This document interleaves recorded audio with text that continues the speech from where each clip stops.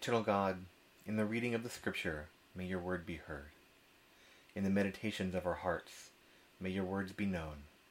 And in the faithfulness of our lives, may your words be shown. Amen. Today's readings come from a number of places in the New Testament relating to baptism. From Matthew chapter 3, verse 11, I baptize with water those of you who have changed your hearts and lives. The one who is coming after me is stronger than I am. I am not worthy to carry his sandals. He will baptize you with the Holy Spirit and with fire. From Matthew 28, verse 19, Therefore go and make disciples of all nations, baptizing them in the name of the Father, and of the Son, and of the Holy Spirit. From Romans chapter 6, verse 4. Therefore we were buried together with him through baptism into his death, so that just as Christ was raised from the dead through the glory of the Father, we too can walk in the newness of life. From 1 Corinthians chapter 12, verse 13. We were all baptized by one Spirit into one body, whether Jew or Greek, or slave or free, and we all were given one Spirit to drink. And finally, from the Didache. Concerning baptism, baptize in this way. Having reviewed all of these things, baptize in the name of the Father and of the Son and of the Holy Spirit, in running water. But if you do not have access to running water, baptize in other water. And if you are not able to baptize with cold water, then baptize with warm water. For if you possess neither, possess neither, pour water on the head 3 times, in the name of the Father and of the Son and of the Holy Spirit. And before the baptism, the baptizer should fast beforehand, and the one being baptized and any others who are able. Call upon the one being baptized to fast beforehand for 1 or 2 days. Here ends the reading. And I have the wrong sermon topic on the slide, of course. Today is just a day full of technical difficulties. I apologize to folks. Let me...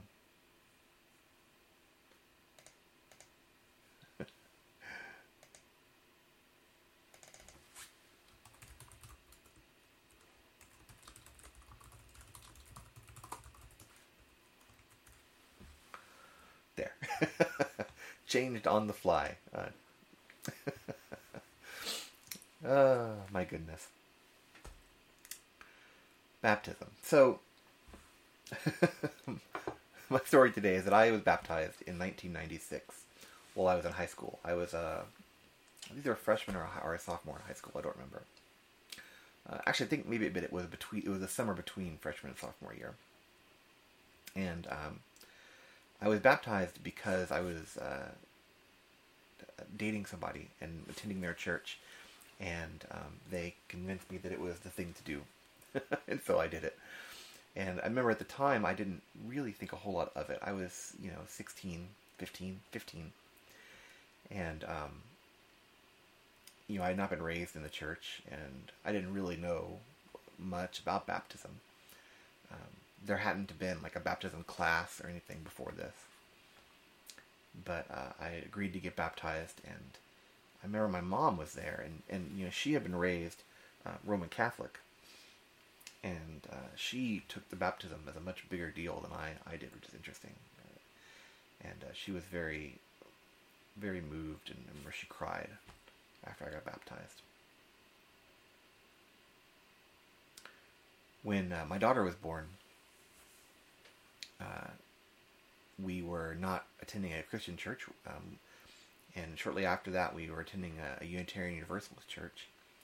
And so when my daughter was about, she must have been 5 or 6 years old, I guess,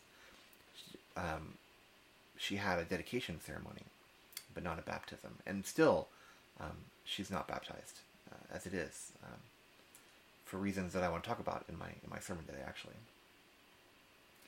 So baptism, last week we talked about the Eucharist, the communion service. We talked about the Lord's Supper and why it's important.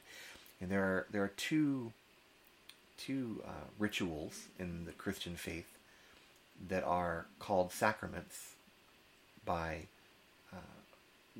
basically all Christian groups, regardless of what tradition they come from. And those are baptism and communion, baptism and the Eucharist.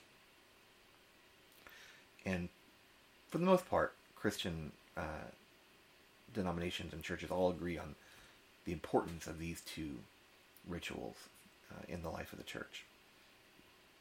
Now, last week we talked about the Lord's Supper and why I think the Lord's Supper is important, even as a Universalist. Even when I think that it's not required for salvation to take the Eucharist, why I still think it's important to do it as a person of faith. And likewise, I wanted to talk this week about why I think baptism is important.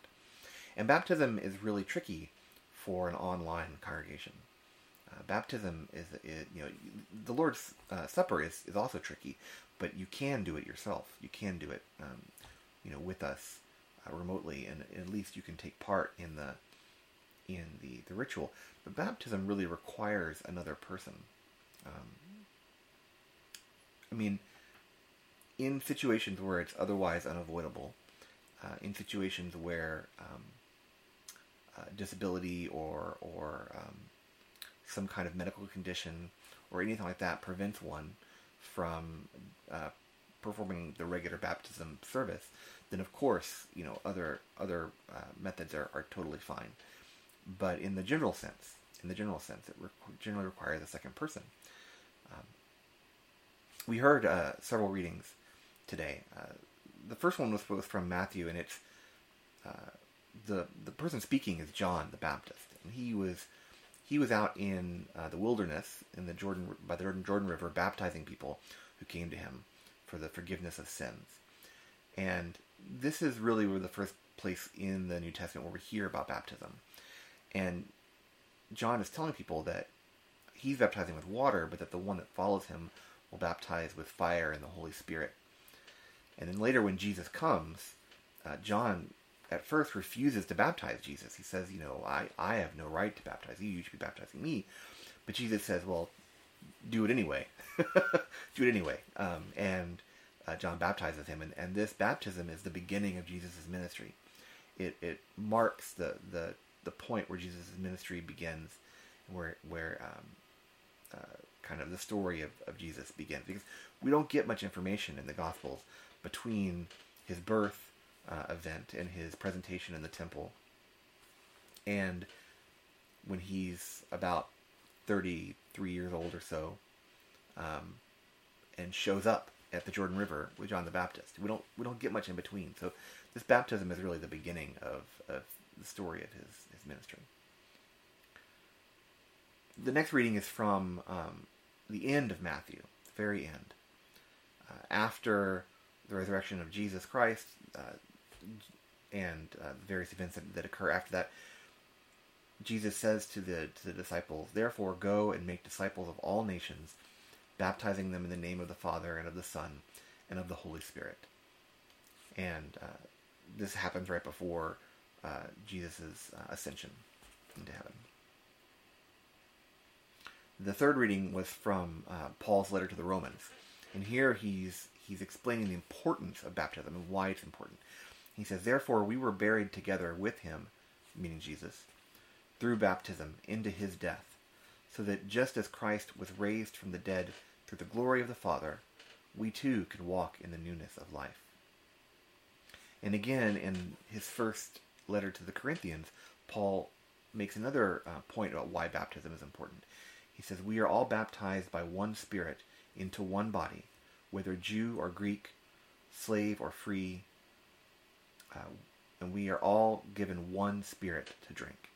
So for Paul, and indeed for the early church, baptism was very important because it did two things.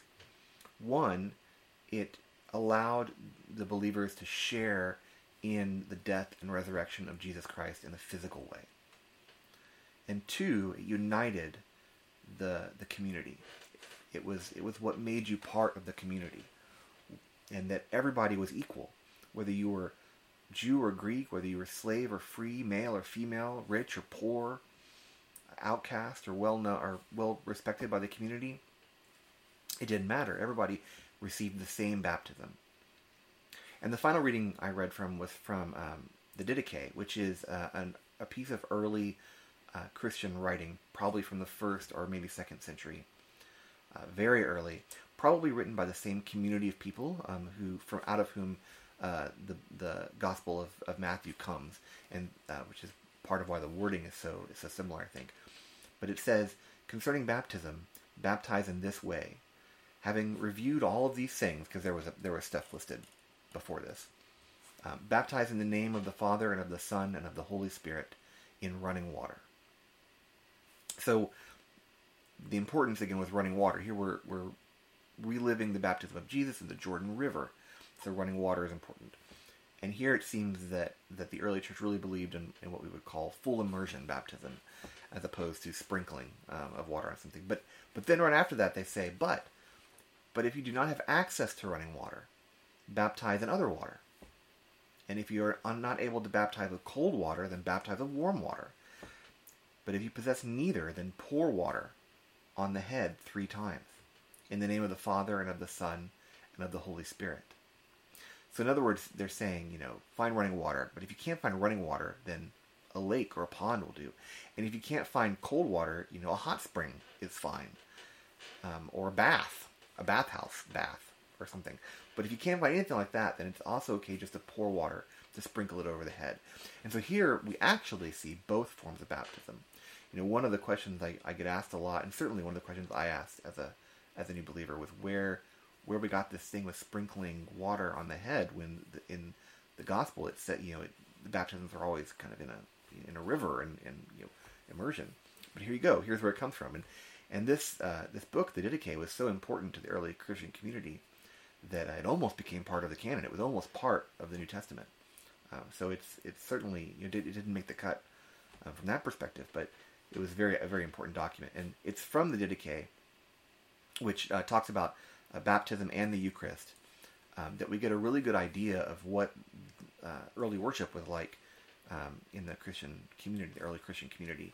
And the Didache, which was only discovered in full in the 19th century, really affected the Christian worship services of all denominations. And most of the communion services and baptism services we have now are based on this work.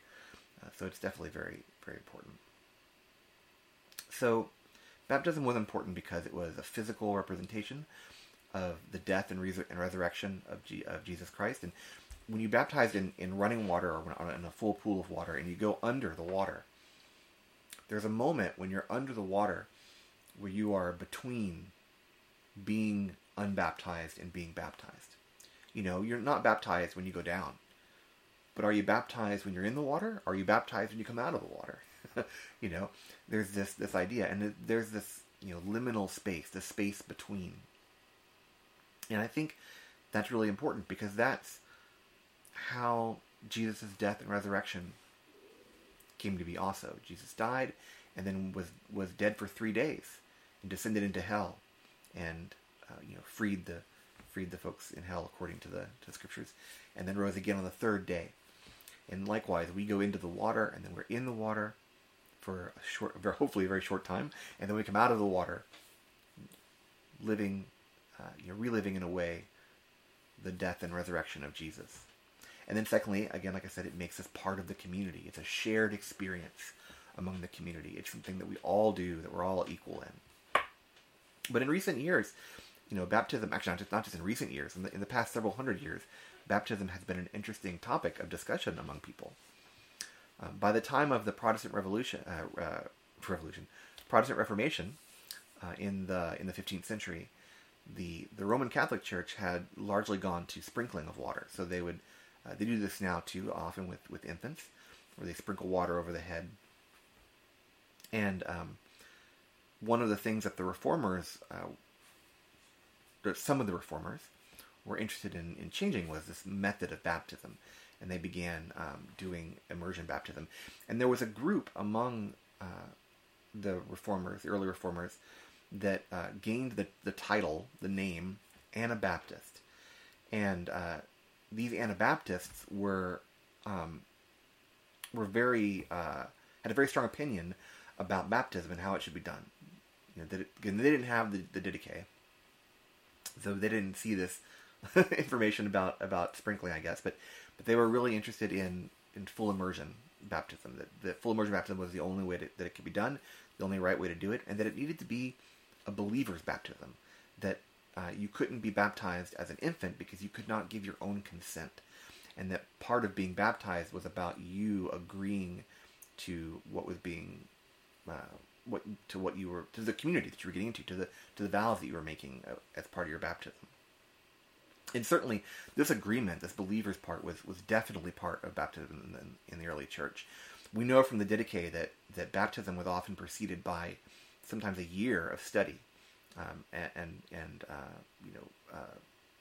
worship and prayer and all this before one was baptized into the community, maybe multiple years.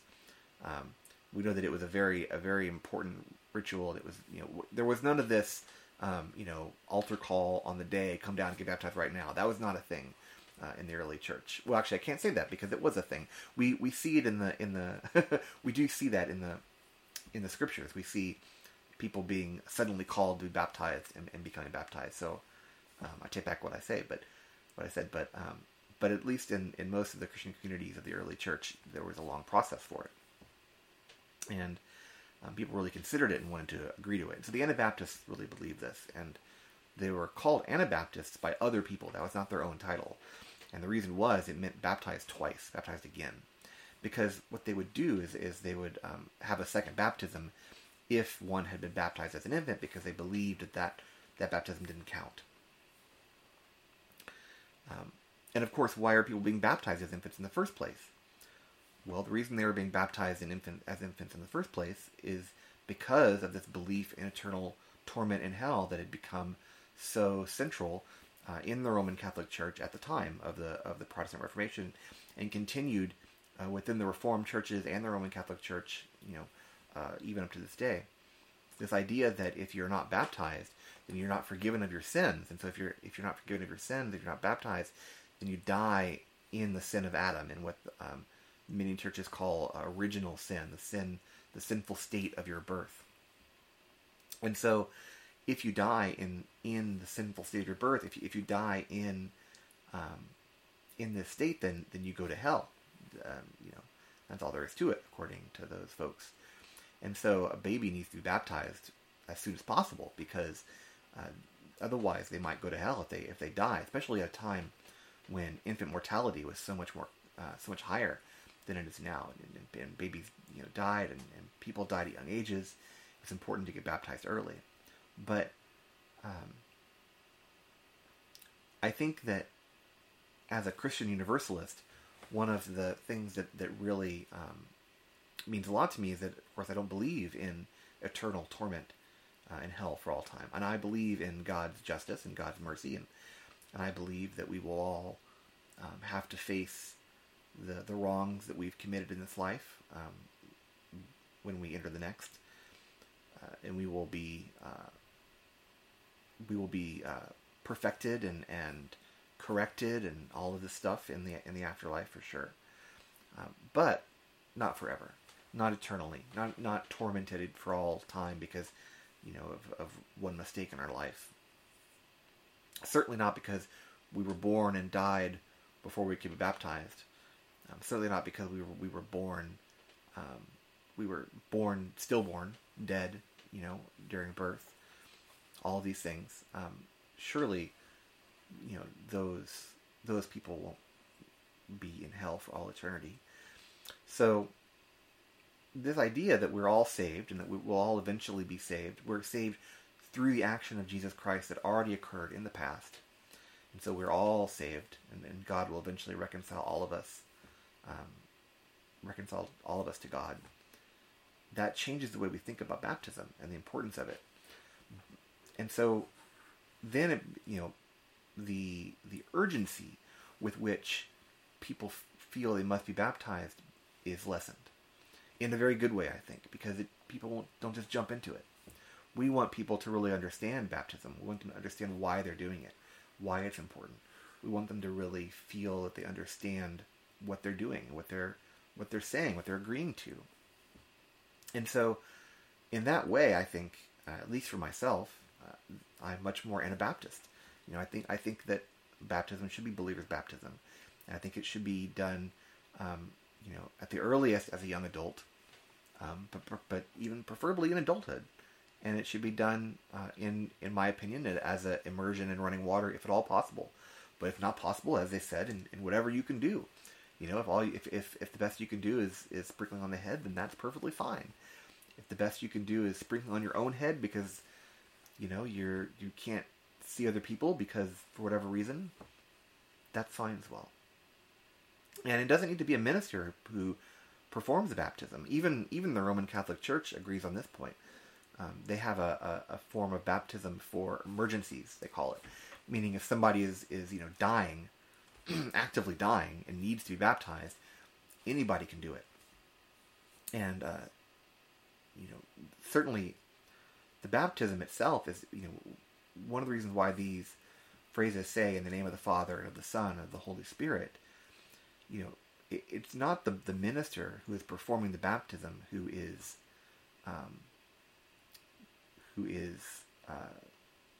granting the benefits of baptism. It's not a magical spell, and it's not something that the minister is casting on you as you perform baptism. It's about first and foremost the ritual and the metaphor and the experience of doing it. But secondly, it's done in the name of God and Jesus and the Holy Spirit. And so it's God who is giving you the results, who is performing the baptism, if you want to put it that way, who's actually bringing the Holy Spirit onto you and all of these things. And so it's not the person who's doing it that's so important. It's your own understanding and beliefs and commitment to what is being done. Because really baptism is about agreeing to join the community, agreeing to be a follower of Jesus and to be someone who is really going to be the body of Christ in the world. And that means a lot of things to a lot of people, but it's important that you think about them before you agree to be baptized.